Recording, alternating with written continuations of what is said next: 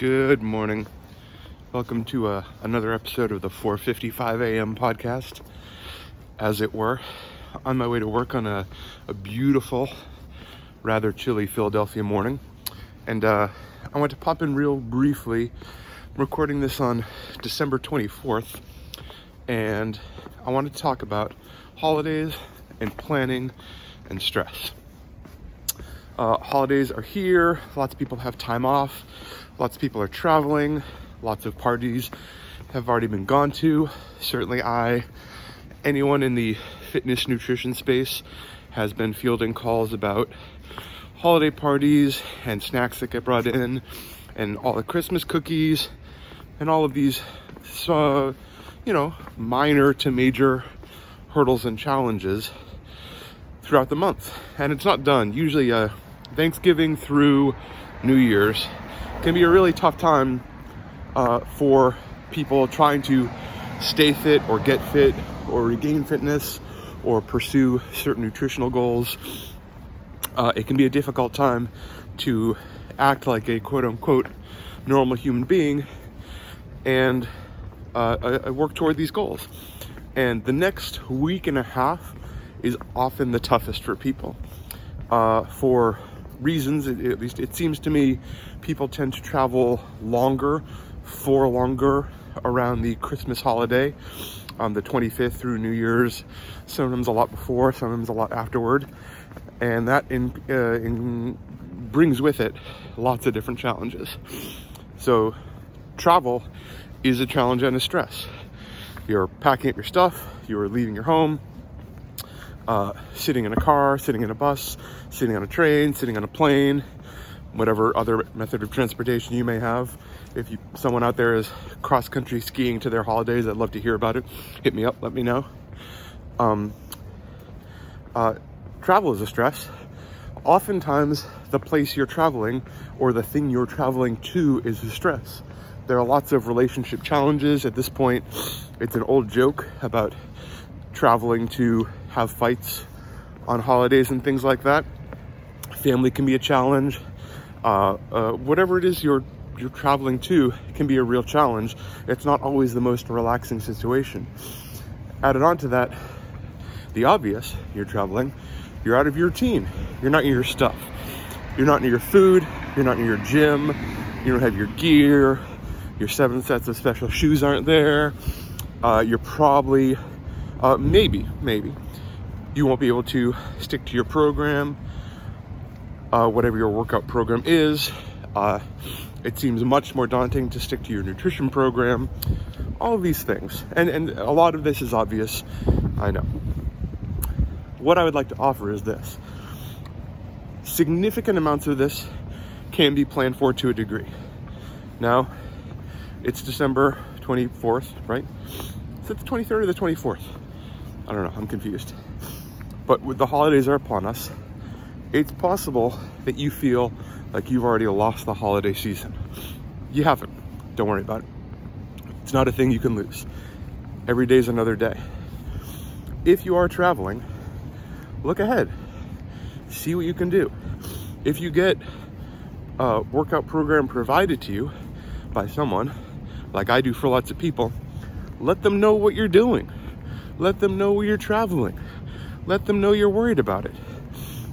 I had someone just the other day send me they had some fairly straightforward gym workout, and they sent me this very inventive, very cool version they did because they were at their mom's house and all they had was space. It was an all bodyweight version of a gym workout.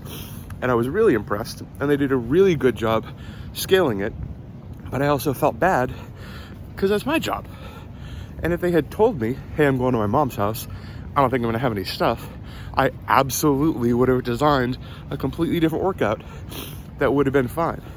If you work with a coach and you're like, oh, I'm going away, but I need some stuff, ask them.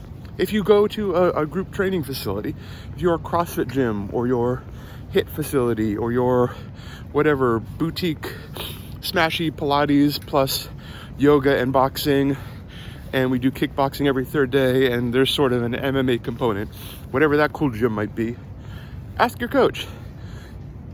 If you want a bunch of custom workouts at home, that's probably going to cost money. It should. Coaches, come on. However, I bet they can point you to lots of resources that won't cost money.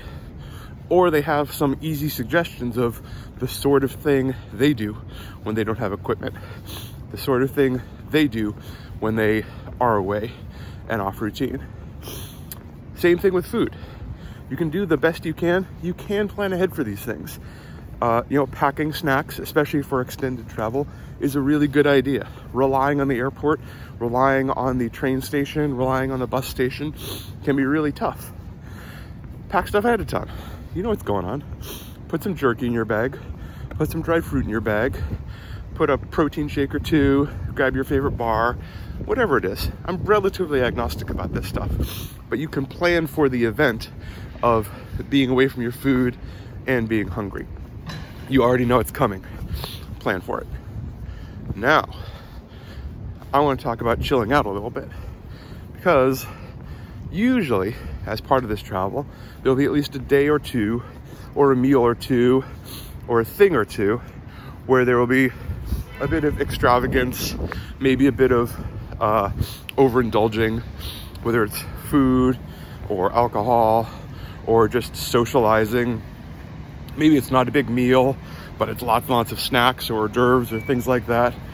Whatever it is, I would really encourage you, in this stressful time we've already described, you're traveling, you're away from your thing, you're off your workout program, your food's not right, to just embrace it and relax it and treat it as part of your self-care and recovery, that you're gonna enjoy it and eat the food you want to eat and know that it's probably good for you.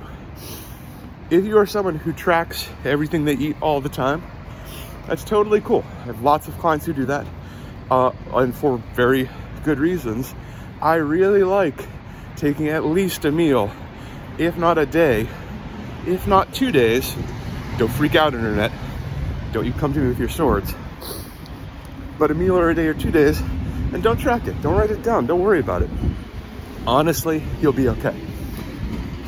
If you can think of it like this, if you have done what we've talked about so far, if you've planned ahead for being away from your food, if you've planned ahead for doing something for your workout routine, maybe you're not doing your 90-minute super session, but you're getting a good 15-minute bodyweight workout in. If you've planned ahead at making these various stresses a little bit better, then these overindulgences are going to be overwhelmingly a good thing for you. You're not going to do any damage. You might feel a little bit bloated the next day. You might feel a little bit slow, especially if you're like eating really strict and really quote unquote clean. You might feel different than you're used to feeling. I really, really encourage you to embrace it, get a great night of sleep, and relax a little bit. There is no one workout that turns a not fit person into a fit person. There is no one workout that loses you your 10 pounds. There's no one workout that clears up your health markers. And the same thing goes the other way. There's no one meal that's gonna completely derail you. There's no one meal that is going to destroy your fitness routine. There is no one meal or one day or one weekend that demolishes your progress. Technically, is it a very slight setback? I guess maybe if you go crazy, you could gain 2 pounds over a weekend. I'm trying to imagine, yeah, you might be able to go nuts enough to gain 2 pounds in a weekend. And I bet it comes off because it's not going to be permanent within the week.